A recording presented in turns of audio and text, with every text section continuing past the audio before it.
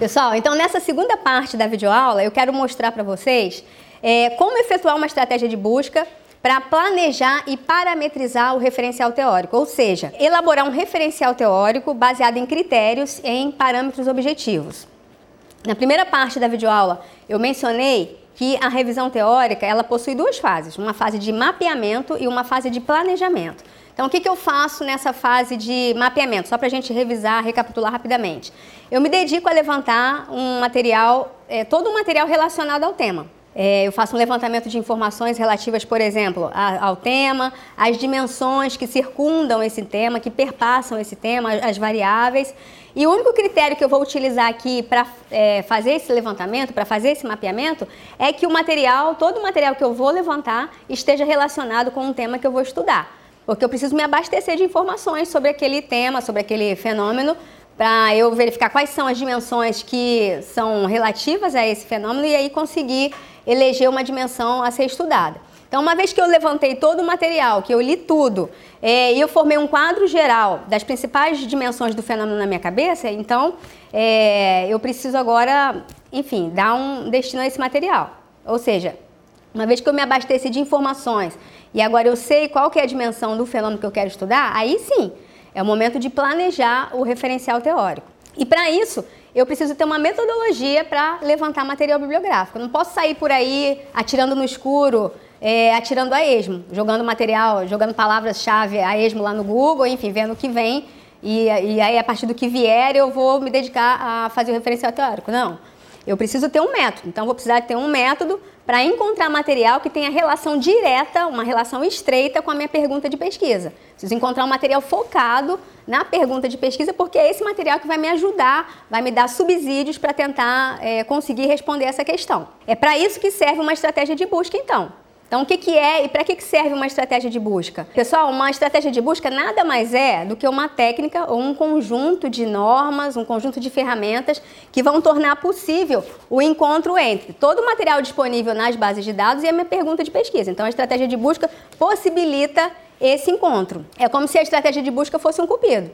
Então, estratégias bem elaboradas, bem formuladas, bem fundamentadas vão resultar em excelentes encontros. Já estratégias mal elaboradas, ou seja, estratégias com a lógica booleana incorreta, com utilização de operadores booleanos de forma inconsistente, palavras-chave fracas, sinônimos inconsistentes também, vão resultar em desencontros.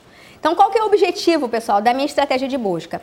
É justamente fazer uma recuperação eficaz dos documentos bibliográficos. O que significa uma recuperação eficaz? É aquela que vai proporcionar um baixo nível de rejeição, um baixo nível de revocação e um alto nível de precisão. Esse é o objetivo da minha estratégia de busca. E para isso, para fazer uma estratégia de busca bem elaborada, eu preciso saber dialogar com as bases de dados. Como é que eu faço esse diálogo com as bases de dados? Primeiro, a gente vai precisar combinar da melhor forma possível os termos. O que seriam os termos? São descritores ou palavra-chave. Então, descritores ou palavra-chave são elementos que vão fazer a representação da informação pretendida, da informação que eu preciso coletar, enfim, recuperar documentos lá nas bases de dados. Qual que é a diferença aqui, pessoal, entre descritores e palavras-chave? Descritores nada mais são do que termos padronizados que são definidos por especialistas. Normalmente, esses descritores, eles se encontram disponíveis nos tesauros. O que são tesauros? São dicionários técnicos das áreas. E os descritores vão servir para definir assuntos e nos ajudar a recuperar a informação. Já as palavras-chave são termos simples ou expressões compostas que são definidos pelo próprio autor do documento para representar o conteúdo do seu documento. Então, para dialogar da melhor forma possível com as bases de dados, eu preciso da combinação desses termos, dos descritores e das palavras-chave. E, além disso, eu também posso utilizar um combo de ferramentas para conversar com as bases de dados. Vocês sabem que as bases de dados, elas não falam a nossa língua, a linguagem natural. Ela tem a linguagem de máquina, então a gente precisa dominar a linguagem da máquina. Para isso, para elaborar da melhor forma possível a minha estratégia de busca e dialogar com as bases de dados, eu posso e devo contar com um método sistemático. A minha estratégia de busca também recebe o nome de string ou sintaxe, são sinônimos. Então, eu preciso de um método sistemático para formular da melhor forma possível esta estratégia de busca e encontrar o material que está disponível lá nas bases de dados. Então, em que consiste esse método? Qual que é o passo a passo? A gente começa assim, pessoal. Primeiro, eu vou definir a minha questão de pesquisa. Tudo começa a partir da questão de pesquisa, a partir do meu tema. Então, eu defino e delimito a minha questão de pesquisa, o meu problema ou o meu tema. A partir dessa delimitação, a partir dessa pergunta, vou identificar as palavras-chave que são significativas e excluir aquelas palavras que estão lá na pergunta e que não são significativas, que são palavras vazias ou irrelevantes. Daqui a pouquinho a gente vai detalhar um pouquinho mais sobre isso. Posso verificar os termos correlatos, ou seja, os sinônimos, e aí, a partir dos sinônimos que eu encontrei precisos, eu posso utilizar um combo de ferramentas que tem a ver, por exemplo, com operadores booleanos, com truncagem, aspas, parênteses. Daqui a pouco também a gente vai comentar sobre isso. Posso usar variações de palavras e também utilizar essas palavras que eu encontrei, tanto as palavras-chave quanto os sinônimos, em outros idiomas. Isso vai me proporcionar recuperar mais material. Então, o primeiro passo é definir a questão de pesquisa, definir o problema de pesquisa. Segundo passo, identificar quais são as palavras-chave no meu idioma e em outros idiomas. Depois, a partir dessa definição, eu vou formular a minha estratégia de busca, a minha string ou a minha sintaxe. Vou selecionar quais são as bases de dados que são importantes para a minha pesquisa. Então, na área de administração, a gente já viu que a CAPES ela possui diversas bases de dados. Então, eu vou selecionar quais são as prioritárias. Vou definir também critérios de inclusão e de exclusão e, a partir de então, vou implementar a minha busca. É importante que vocês saibam, pessoal, que cada base possui as suas regras próprias. Então, a gente precisa saber conversar com a máquina, com as bases de dados. A gente precisa dominar a linguagem da base de dados. Como é que eu faço isso? Lendo as informações que estão disponíveis, por exemplo, em About. Toda base de dados vai ter lá um linkzinho de About ou de ajuda, de Help, sobre também recebe esse nome, Tips de pesquisa, por exemplo.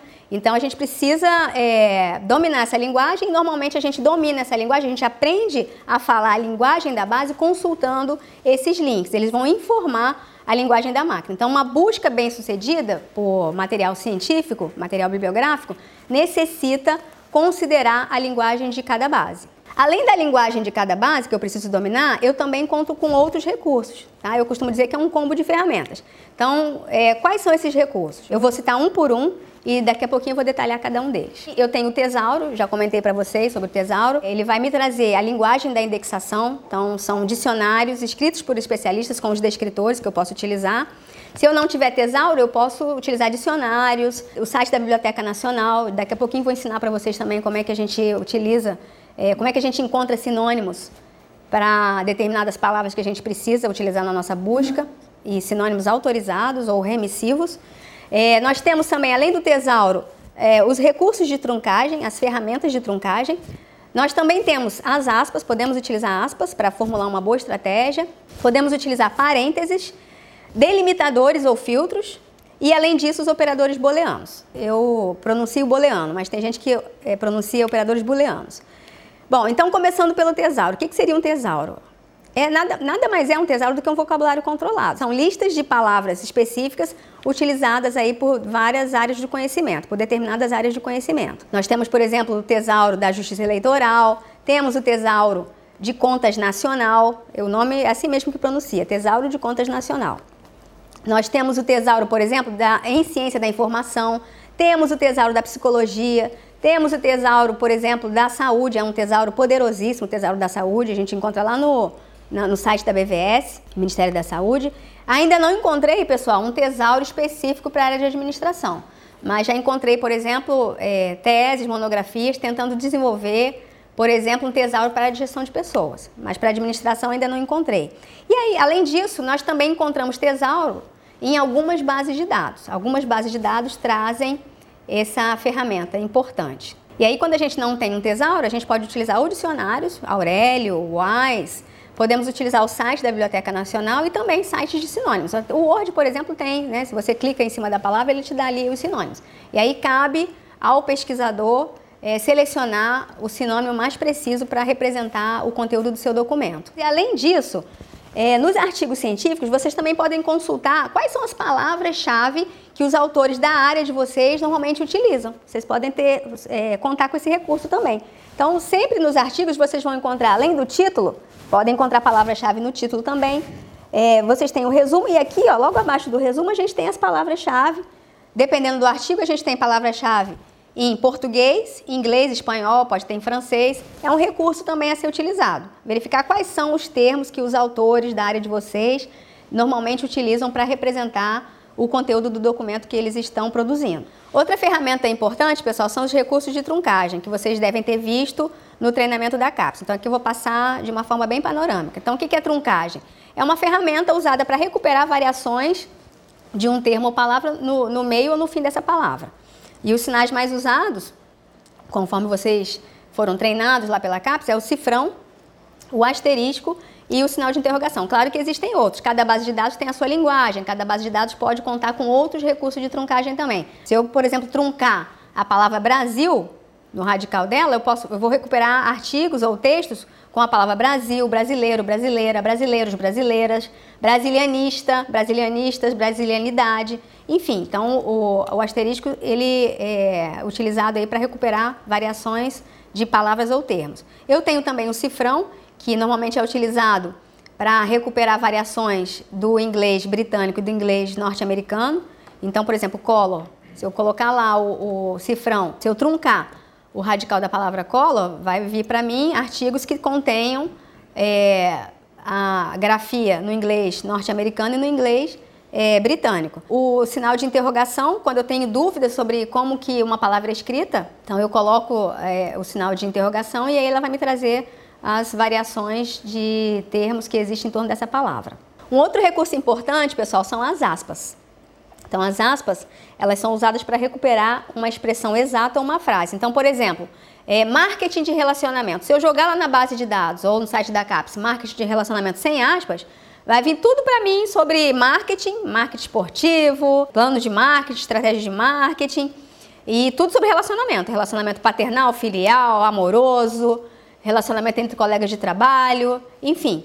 Então, para que isso não aconteça e a busca não retorne resultados muito extensos, eu preciso delimitar. Então, normalmente eu faço essa delimitação utilizando aspas. Infraestrutura de transporte também. Se eu jogar lá infraestrutura de transporte sem delimitar com aspas, vai vir tudo sobre infraestrutura e tudo sobre transporte. Um outro recurso importante a ser utilizado, que normalmente a gente pode utilizar quando está formulando a nossa estratégia de busca, são os parênteses. Então, os parênteses são utilizados para agrupar termos, tá? E lembrando que, quando a gente coloca, por exemplo, estou agrupando termos com o operador booleano OR dentro do parênteses. E depois eu vou utilizar o operador AND fora do parênteses com outros termos. Então, tudo que tiver dentro do parênteses é como se fosse uma operação matemática. Vai ser processado primeiro e depois a gente vai fazer a multiplicação com o que está fora do parênteses. Nós temos também uma outra ferramenta importante aqui para nos ajudar a formular uma boa estratégia de busca, os delimitadores. Então, quais seriam os delimitadores mais comuns em bases de dados? Nós temos aqui, delimitador de período. Então, eu posso selecionar artigos de um determinado período, por exemplo, 2005 a 2015, 2013 a 2018, enfim, de acordo com o espaço temporal que está sendo considerado na pesquisa de vocês. Então, temos aqui como delimitador o espaço temporal. Temos também o espaço geográfico, posso selecionar a localidade, dependendo da base de dados, ela vai trazer esse recurso. Então, se eu quero selecionar pesquisas que foram realizadas nos Estados Unidos ou no Brasil, por exemplo, algumas bases de dados trazem esse recurso. A abrangência também é um delimitador, então, abrangência nacional e internacional, isso me ajuda a recuperar artigos de acordo com o meu objetivo. Área de conhecimento, então, por exemplo, algumas bases de dados, a maior parte delas, na verdade, traz esse recurso para a gente delimitar a área do conhecimento. Então, business, management, artes e humanidades, ciências biológicas, agricultura, enfim, nós temos também esse delimitador aí importante. Idioma, também posso selecionar por idioma. Tipos de documentos, então se é um periódico, se eu quero artigos revisados por pares, se é um livro, se é uma imagem. Então, dependendo da base de dados, ela vai trazer esse recurso para a gente. Texto completo, resumo, ou se eu quero apenas o abstract, ou só as palavras-chave. Delimitadores aí são variados e cada base de dados vai contar com os seus. E por fim, nós temos os operadores booleanos, que vão servir para combinar termos, para limitar ou ampliar a minha busca. Vocês viram também lá no curso da CAPES. E normalmente, pessoal, só lembrando, os operadores booleanos são sempre grafados em caixa alta. E aqui vale novamente. É importante sempre consultar a base de dados, lá em About, Help, Sobre, Tips, porque cada base de dados vai ter a sua linguagem, mas normalmente eles são grafados em caixa alta. E normalmente em inglês também, então nós temos os principais aqui, AND, OR ou NOT. Mas algumas bases de dados aceitam também em português. Se eu não me engano, a Cielo, por exemplo, aceita.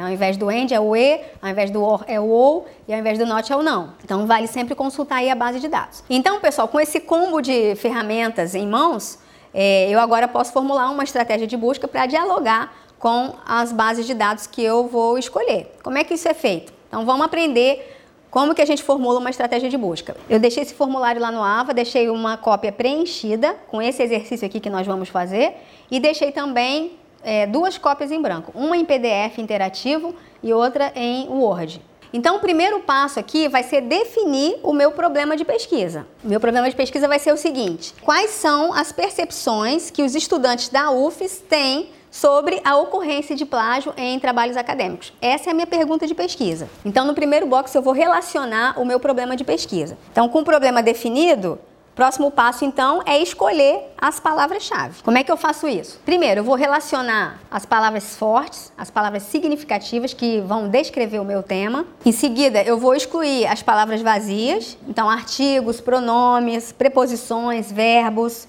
palavras irrelevantes para acessar o fenômeno. E aí, quais seriam as palavras vazias no nosso caso? São as seguintes, ó, dentro desse problema de pesquisa que nós relacionamos aí no box, as palavras irrelevantes ou as palavras fracas seriam quais são as, que os, da UFES tem sobre a ocorrência de. O UFES não ajuda em nada aqui, porque a gente não vai encontrar material sobre a UFES, especificamente sobre plágio, nas bases de dados, e embora o meu foco seja nos estudantes da UFES, me interessa saber o que os estudantes em geral do Brasil e de universidades internacionais, qual é a percepção deles sobre plágio. Então eu tenho necessidade de levantar material sobre a realidade de outros estudantes, sobre a realidade do alunado, para poder entender o público que eu vou estudar aqui. Depois que eu excluir as palavras vazias, agora então eu vou extrair as palavras principais, as palavras que são significativas para acessar o fenômeno que eu vou estudar. Ou seja, as palavras significativas que descrevem aquele tema. Então, no nosso caso, as palavras significativas que descrevem o tema são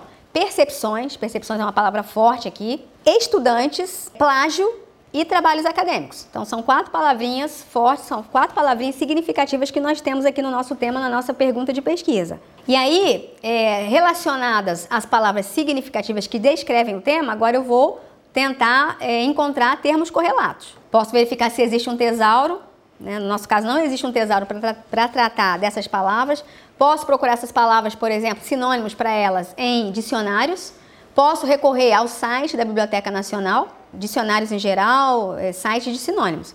Se a gente for, por exemplo, e além disso, também posso recorrer aos artigos científicos que já foram escritos sobre o tema e posso verificar quais são as palavras-chave que os autores utilizaram para representar o conteúdo dos seus respectivos documentos sobre plágio, sobre o que eles escreveram sobre plágio, sobre fraude científica, enfim. E aí, onde é que eu verifico, então, os termos correlatos? Eu posso verificar, por exemplo, no site da Biblioteca Nacional.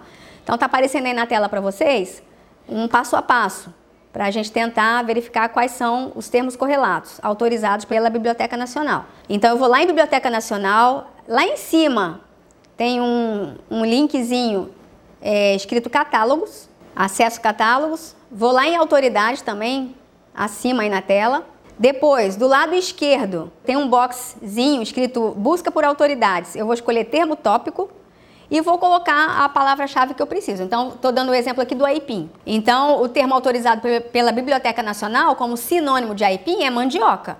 É o termo autorizado, mas a biblioteca também apresenta aqui uma listinha de remissivas. Como termos remissivos, ela apresenta, por exemplo, aipim, castelinha, janiva, macaxeira, mandioca brava, mandioca doce, mandioca mansa, manduba, mandubimana, manioc, deve ser do francês essa palavra, pão de pobre, tapioca plant, wipe e uca. Ou seja, esses não são termos autorizados, é a remissiva, significa que são termos sinônimos. Eles não são termos autorizados, mas remetem ao termo autorizado que é mandioca. E aí eu posso utilizar, por exemplo, esses termos sinônimos numa estratégia de busca. Esses termos sinônimos remissivos podem ser utilizados, por exemplo, para aumentar o número de artigos recuperados numa base de dados.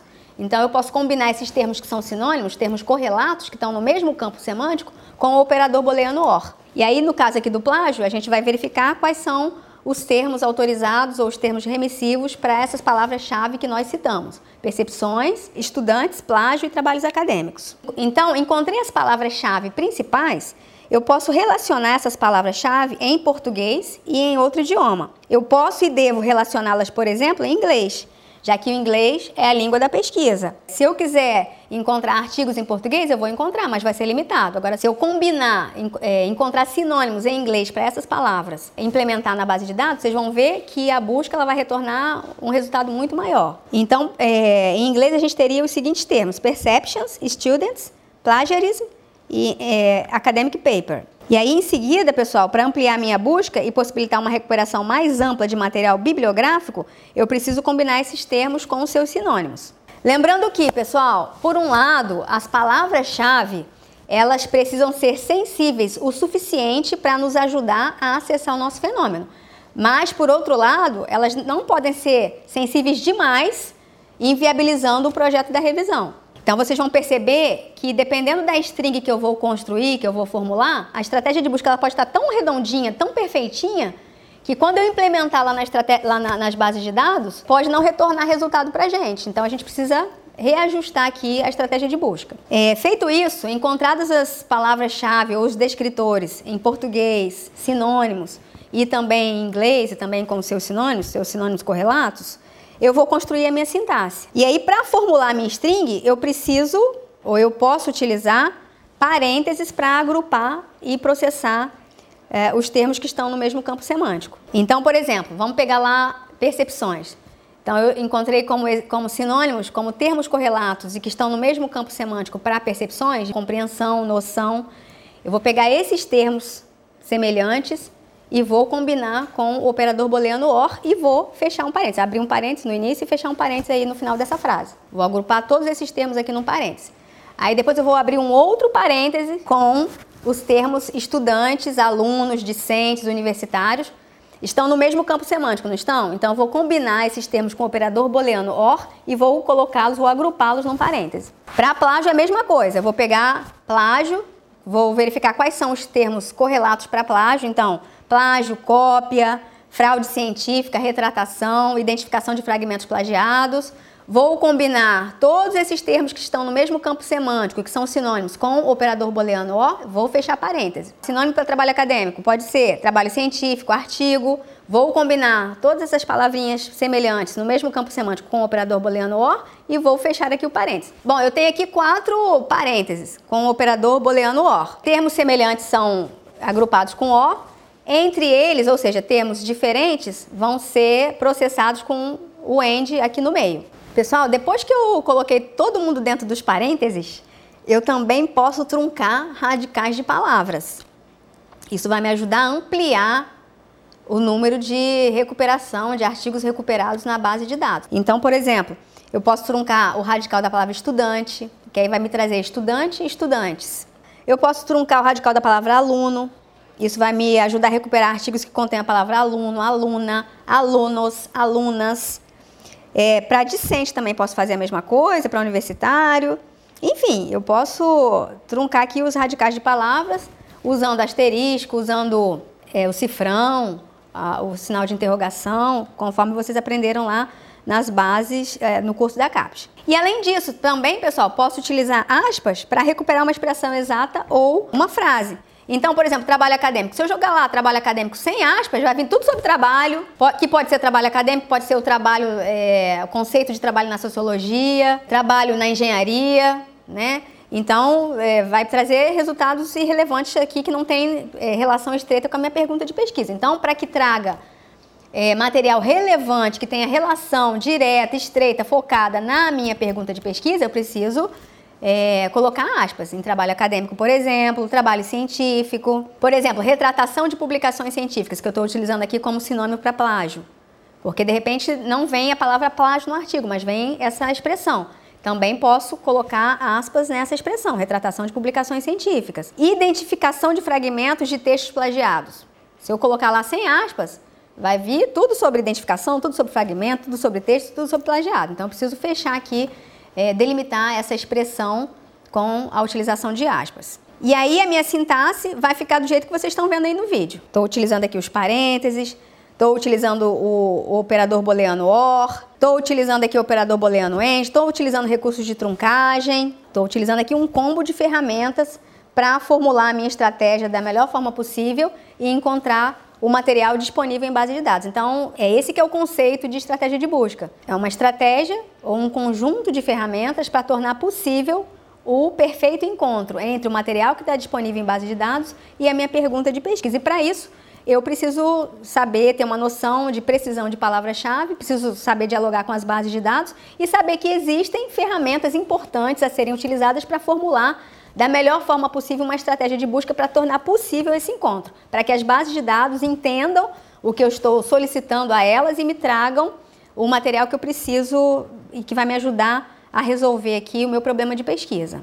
Bom, então, formulada a minha sintaxe, pessoal, a minha string, a minha estratégia de busca, eu vou utilizar essa string nas interfaces de busca das bases de dados que eu escolhi. No meu caso aqui, eu escolhi como bases de dados a Web of Science, escolhi a Scopus, Cielo, Emerald, escolhi ProQuest, Redalic, Latindex, Ocindex, enfim, vocês vão escolher as bases de dados que vocês precisam, as bases de dados que vocês querem ou que vocês intuem que vocês vão encontrar material para a área de vocês e vão implementar a busca de vocês. No caso do projeto, eu estou solicitando pelo menos 3 que vocês implementem a estratégia de busca de vocês em 3 bases de dados. É importante fazer a busca em português, em inglês também, recomendo, e não utilizar apenas bases de dados nacionais. É importante vocês utilizarem também bases de dados internacionais, porque a quantidade de material é maior e bastante relevante. Nas bases de dados, pessoal, eu também posso indicar aqui os critérios de inclusão e exclusão, ou seja, os delimitadores que me interessam e que correspondem ao escopo do meu problema de pesquisa. Então, eu posso selecionar como critério de inclusão e exclusão, por exemplo, artigos de periódicos acadêmicos. Então, por exemplo, eu não quero artigos de magazine, não quero artigos de época, não quero artigos de exame, eu quero apenas artigos científicos.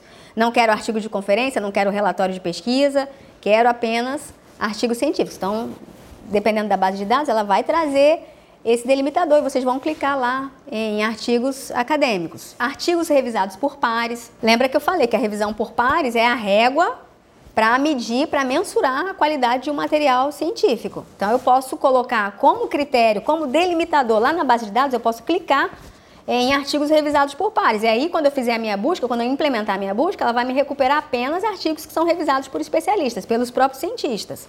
Posso também selecionar como um possível critério de inclusão artigos publicados nos últimos 10 anos, ou nos últimos 5 anos, ou nos últimos 15 anos. Vocês é que vão fazer a delimitação temporal que vocês desejam, que tem a ver com o escopo do trabalho de vocês. Posso escolher também artigos em português em vários idiomas, em português, mas não apenas. Conforme eu falei para vocês, o inglês é a língua da pesquisa. Vocês vão encontrar bastante coisa em português, mas se vocês fizerem uma busca também em inglês, os resultados serão ampliados. Então, eu posso selecionar de acordo lá com o que a base apresenta para a gente, com os idiomas que estão disponíveis, textos em português, inglês, espanhol, alemão, francês, se eu domino francês, enfim. Pode ser um possível critério de inclusão, um possível delimitador. Posso selecionar também, olha, artigos com fator de impacto, aí vocês vão selecionar o número do fator de impacto, que é importante para a pesquisa, o índice H é um outro indicador. Posso selecionar artigos classificados pelo Qualys. Então, no projeto de pesquisa, uma das exigências é que vocês trabalhem com pelo menos 10 artigos classificados pelo Qualys, como A1, A2, B1 e B2, que são os maiores extratos. E aí vocês vão poder selecionar isso nas bases de dados também. E se não tiver disponível esse delimitador lá na base de dados, vocês podem ir lá na plataforma Sucupira, conforme vai aparecer no vídeo para vocês. Encontrou o artigo em um determinado periódico, pega lá o ISSN da revista, joga lá na plataforma Sucupira, que ela vai identificar para vocês em que extrato aquele periódico se encontra. Ou então eu posso fazer o seguinte, quero artigos A1, de periódicos A1. Jogo lá na plataforma Sucupira essa definição e ele vai me trazer todos os periódicos brasileiros e internacionais que estão classificados como A1, como A2, B1, B2. Além disso, pessoal, também posso definir critérios de exclusão. Então, depois que eu implementei a minha busca, eu vou precisar selecionar o material. E aí, eu posso definir alguns critérios. O que eu não quero aqui que esses artigos apresentem? Então, eu não quero, por exemplo, que artigos duplicados. Não quero, por exemplo, artigos sem Qualys, sem classificação da CAPES. Não quero artigos que não sejam revisados por pares.